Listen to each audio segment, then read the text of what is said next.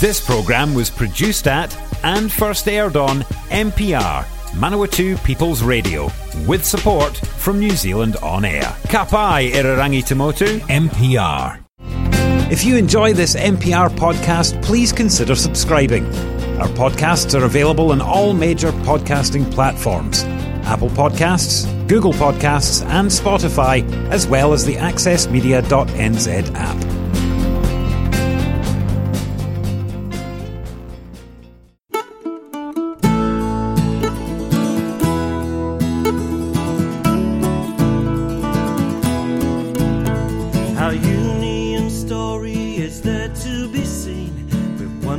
Kia ora whānau, you are listening to Manawatu People's Radio, and this is the Calling All Workers show, the weekly broadcast from Unions Manawatu.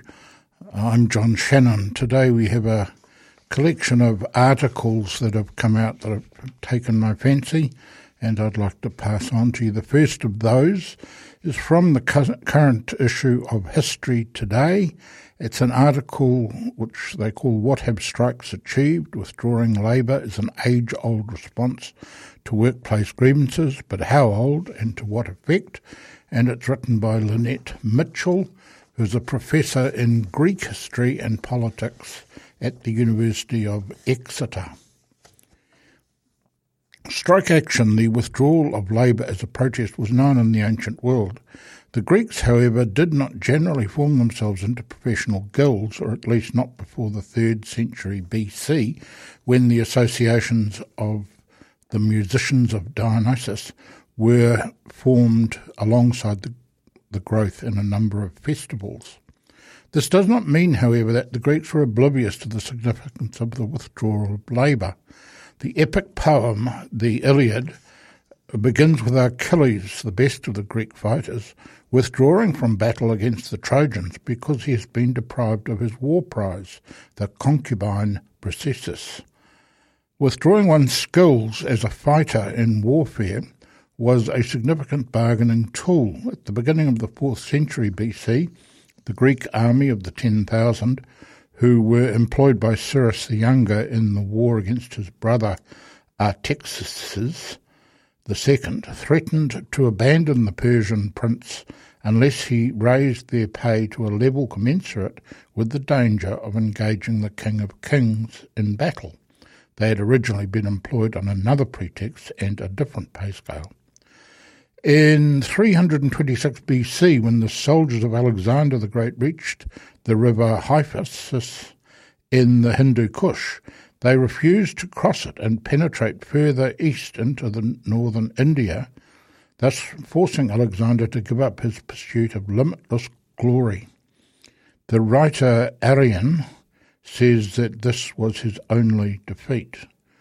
War brought glory, but it also brought misery. In Aristophanes' comedy Lysistrata, produced in 411 BC, the women of Greece unite together in a sex strike in order to force their husbands to give up their wars with each other, although the women struggle to maintain discipline amongst their ranks. Some of the most comic scenes of the play describe women sneaking away from the Acropolis, which the strikers had occupied.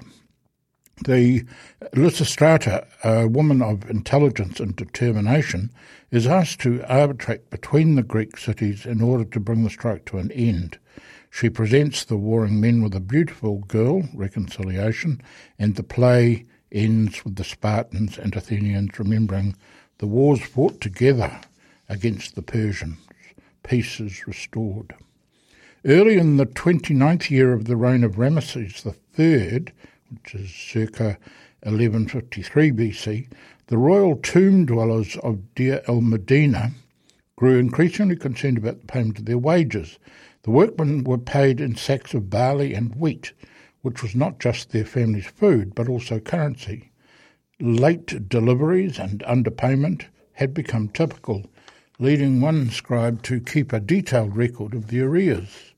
Supply issues were linked to the agricultural calendar, but the consistent problems of this period show it was also a failure of the state. An initial complaint by the workers was resolved, but the causes were not dealt with.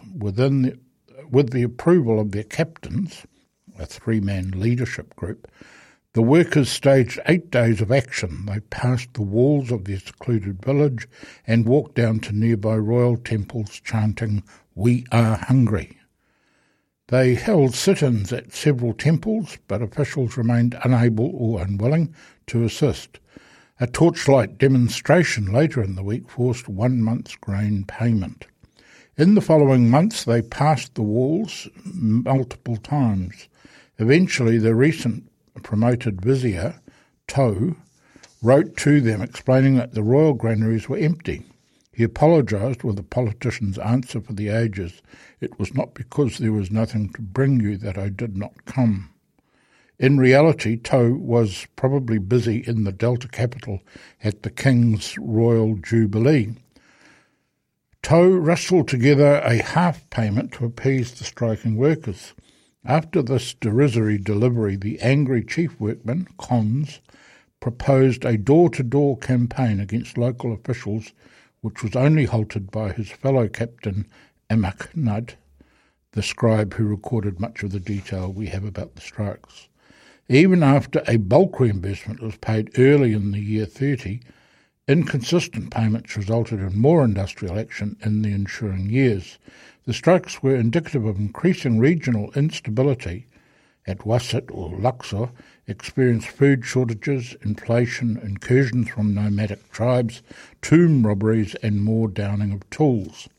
The workers' village was partially abandoned about 70 years later.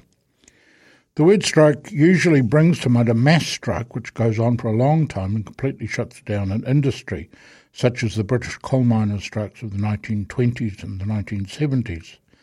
These sort of disputes have rarely achieved anything positive. They are costly for the incomes of the strikers and their families, and if their unions could afford to give the strikers some support, then that only drained the organisation's funds.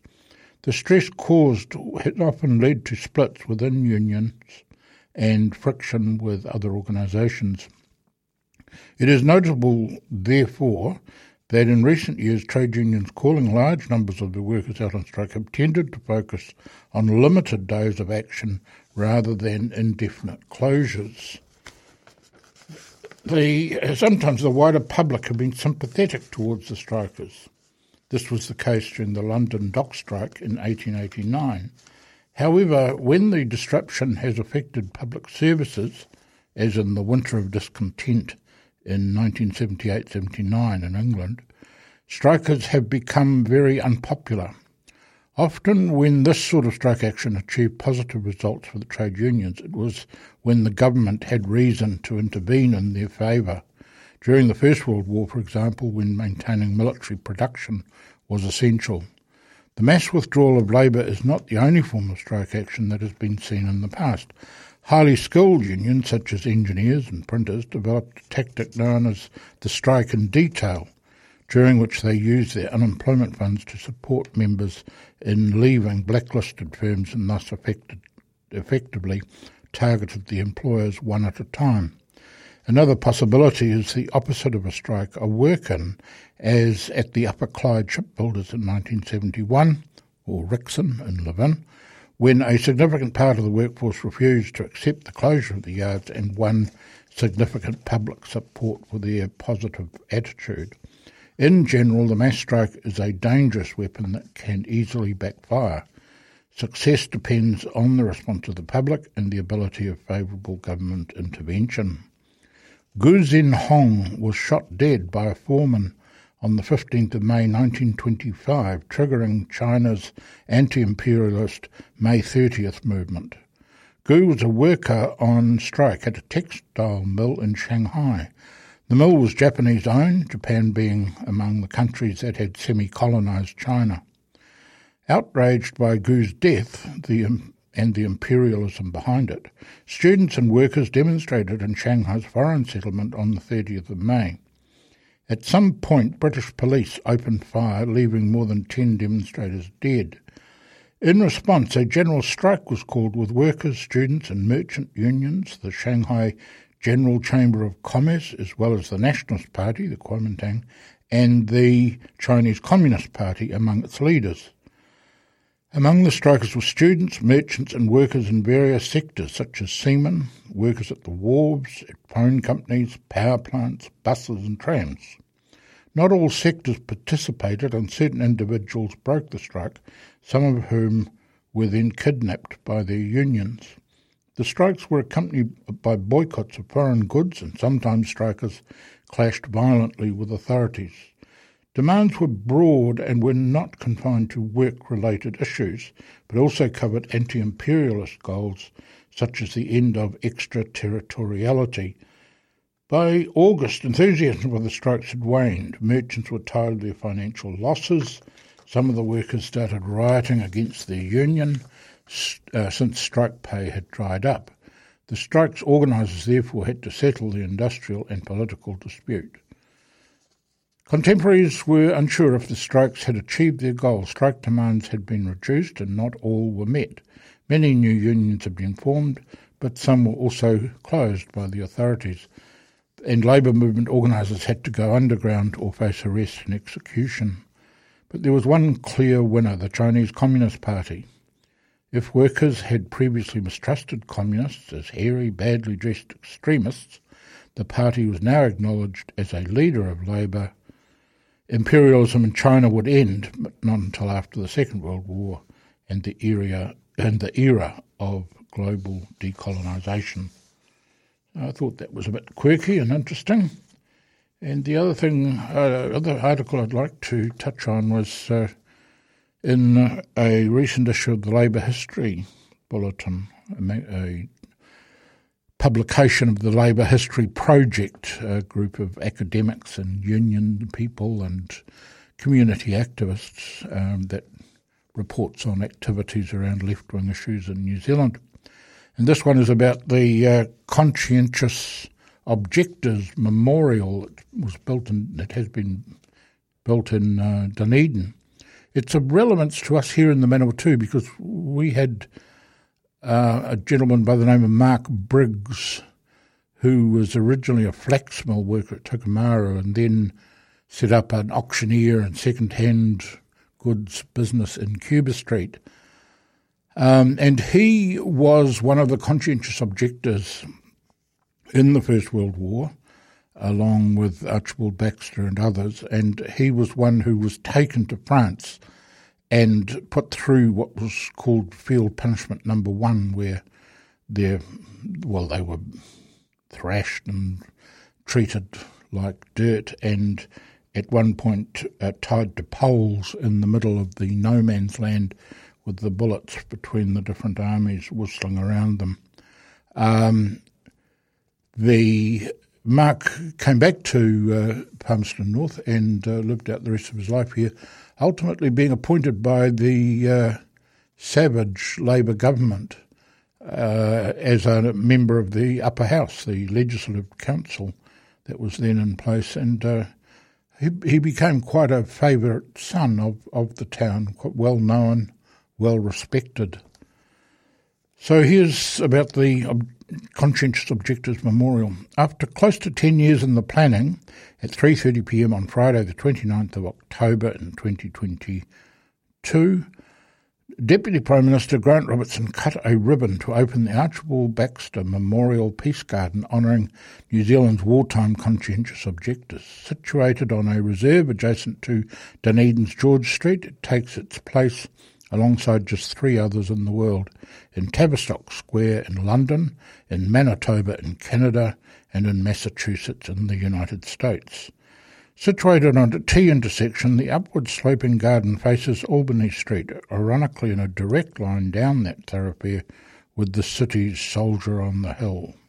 This proximity is important as this space, paying tribute to these men, sits in eyeshot of the Soldier Memorial which honours New Zealand fallen in both World Wars. This is as it should be. They complement each other. One honours the bravery and sacrifice of soldiers, the other honours the moral courage shown by conscientious objectors. Here, symbolically, they are in conversation with each other.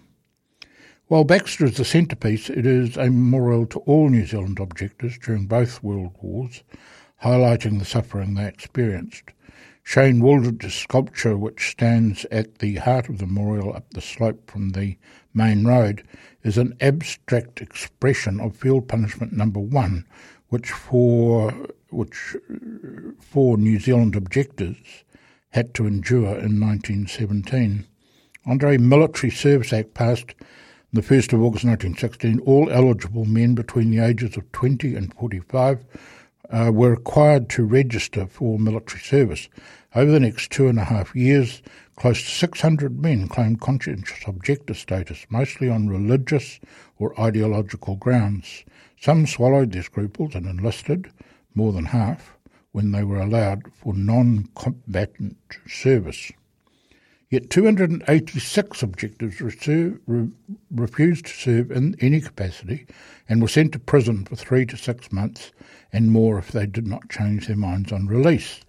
The most dramatic story in this war involves 14 objectors who in the early morning of 14 July 1917 were suddenly uprooted from their cells in Wellington prisons and army camps and frog-marched in handcuffs by redcaps of military police down to the wharf and confined in bottom cells on the troop ship Waitemata for transport to England. The government believed that these men were still soldiers, and Defence Minister James Allen naively believed that once the 14 saw the great work that the soldiers were doing in France, they would immediately change their minds and join the fray. They did not, and were subject to ill treatment both on the ship and at Sling Army Camp in the Salisbury Plain, where they were first confined. Each of the 14 had their own responses to their incarceration, all but 2 of them opting to become stretcher bearers close to the front line in France.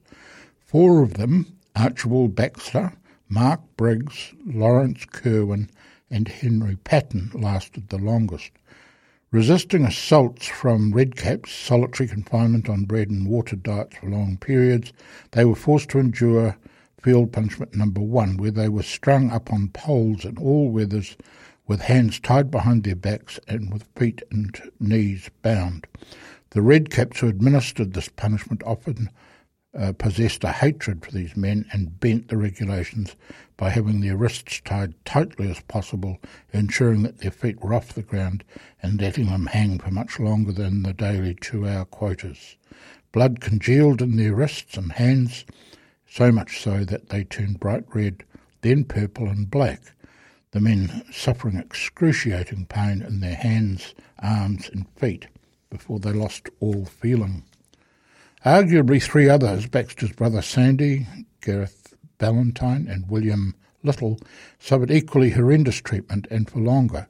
They were packed off to the notorious Dunkirk military prison, where some of the guards were violent criminals deliberately brought over from British prisons for the purpose. With the death sentence hanging over them, they refused to work building ducks boards for the army. In response, they were cuffed at their wrists and ankles, beaten with sticks and whips, left shivering in the cells cold and hungry, denied adequate food, hot drink and underclothing. What food there was, mouldy bread most often, was thrown into the cell, and the handcuffed men had to crawl along the floor and gnaw it like dogs gnaw bones. It was understandable that because of this inhuman treatment these men suffered, they agreed to become non-combatant stretcher bearers, one of the most dangerous jobs at the front line. Indeed, Little was killed a few months later. However, 2 men survived the brutality, Archibald Baxter and Mark Briggs, holding out to the end.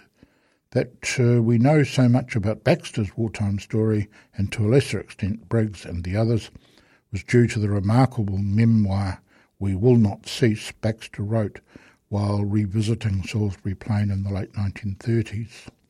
In many respects, conscientious objectors faced an even tougher time during World War II.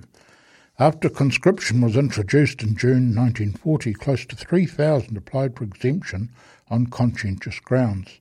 Unsympathetic appeal board members dismissed 81% of the appeals either outright or subject to non-combatant service. Appellants faced the same decision, whether to serve as competents, non-competents, or resist entirely. The 800 who remained defiant were sent to specially built prison camps in rural areas for the duration of the war, which in 1941, when the incarceration began, was unknown. This contrasted sharply to the finite sentences their compatriots were subject to in the earlier war. Moreover, in June 1942, a quickly devised order in council saw malcontents in these camps being sent to regular prisons, sometimes kept in solitary confinement for long periods. Moreover, for much of the war, the government was in agreement with the Returned Soldiers Association argument that no objector should be released until every serviceman overseas had been returned to New Zealand. This intolerance was largely the brainchild of Prime Minister Peter Fraser and the Minister of National Service, Bob Semple, whose department was in charge of the administration of the regulations dealing with military defaulters, as they were officially called. It was ironic that, as impassioned socialists, these two men were among the most outspoken anti-conscriptionists during World War I, both enduring 12-month prison sentences with hard labour for publicly decrying its imposition. In 1940, Fraser, having long since abandoned his socialist roots, argued that this was a very different war with a clearly identifiable foe, and resistance to serving in it was unconscionable in his eyes. Interestingly, cabinet ministers with more liberal views, such as Walter Nash and Rex Mason, found their remonstrations falling on deaf ears. Some church leaders and civil libertarians who argued for a more benign system, such as was in operation in the United Kingdom, were also ignored. It had transpired the last objector was not released until May 1946, more than a year after the war with Germany had ended. Fraser's narrow-mindedness towards these men contrasted sharply with how conscientious objectors were treated in other Allied countries. During World War I, Great Britain treated conscientious objectors ruthlessly, also sending men to the front line. Many suffered long prison sentences, lasting years in some cases. Some remained in solitary confinement and subject to beatings. Mental illness and suicide were common. After the war, there was an upswelling of anger in the country over the harshness of this treatment, which had abrogated the long-held British concept of tolerance for the nonconformist conscience, a legacy from the 16th century. Consequently, Neville Chamberlain and later Winston Churchill's Conservative governments ensured that conscientious objection was a valid position in war. The Appeals Board's members were given training in understanding conscience arguments, and 53% of nearly 60,000 objectors were given genuine status and allowed to work in the community on a kind of parole system. Furthermore, an appellant tribunal was established, and 20% of those who had initially failed won their cases on appeal. Those who failed were sentenced to a finite term of imprisonment, usually 6 months, and then manpowered to work on or in the country's hospitals, farms, mines, fishing boats, quarries, forests, or those factories not manufacturing implements of war. In doing so, they were in large part replacing the men who had gone to war, and the economy desperately needed their labour. The great majority of objectors accepted the mild constraints of the regulations passed, allowing them to do this work, and there was little complaint from communities within which they lived and worked. There were similar outcomes for objectors, sincere and insincere, in Australia, Canada and the United States. It needs to be recorded that Peter Fraser's harsh decision towards these men, and that being confined in rural areas they were out of sight and out of mind of the bulk of the populace, met widespread approval from most New Zealanders. Certainly he was embarrassed about his anti-militarist past, and there were outspoken reactionaries in society, both civilian and military, who alongside newspaper editors were all too prepared to rise in anger if his government perceived to be too soft on these shirkers. The Archibald Baxter Memorial Garden and National Memorial to all conscientious objectors started from a seed planted by a Dunedin accountant and history aficionado, Tony Eyre. He wrote an opinion piece in the Otago Times arguing that Archibald Baxter should be given prominence in a new military gallery, the Otago Settlers Museum. and others joined him in this campaign, including descendants of Archibald Baxter, and Chris Finlayson became a board member as well, so there was support from national MPs. So that's a bit of an oversight there on a significant development in recording our history, and that's in Dunedin. I wonder if we could get together some form of campaign to have a memorial here in Palmerston North for Mark Briggs. It would seem to me appropriate that he, being the other that stood firm throughout with Archibald Baxter, should also have his name remembered in this context. Right-ho, well, we've come to the end of the show, and we will go out with some music. This is the Cronus Quartet, an American group, and they are celebrating the life and the works of Pete Seeger, and this particular track is called Step by Step.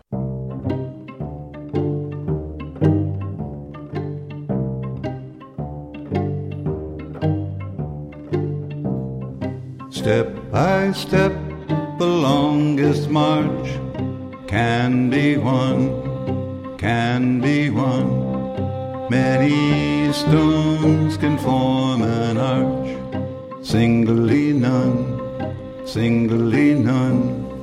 And by union what we will can be accomplished still. Drops of water turn a mill, singly none, singly none.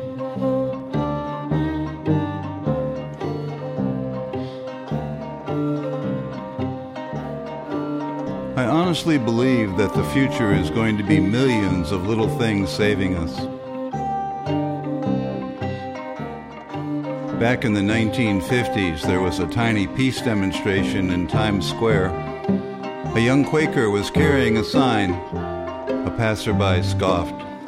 "Do you think you're going to change the world by standing here at midnight with that sign?" "I suppose not," said the young man. "But I'm going to make sure the world doesn't change me."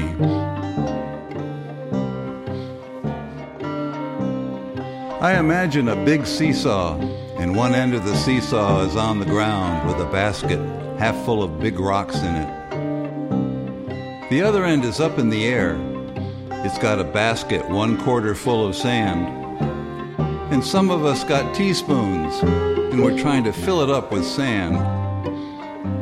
One of the years you'll see that whole seesaw go zoop in the other direction, and people will say, "Gee, how did it happen so suddenly?"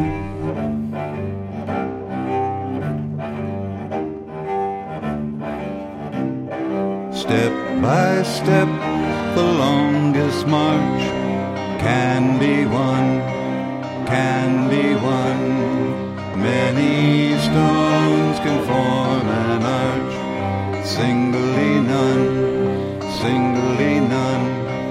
And by union what we will can be accomplished still. Drops of water turn a mill, singly none, singly none.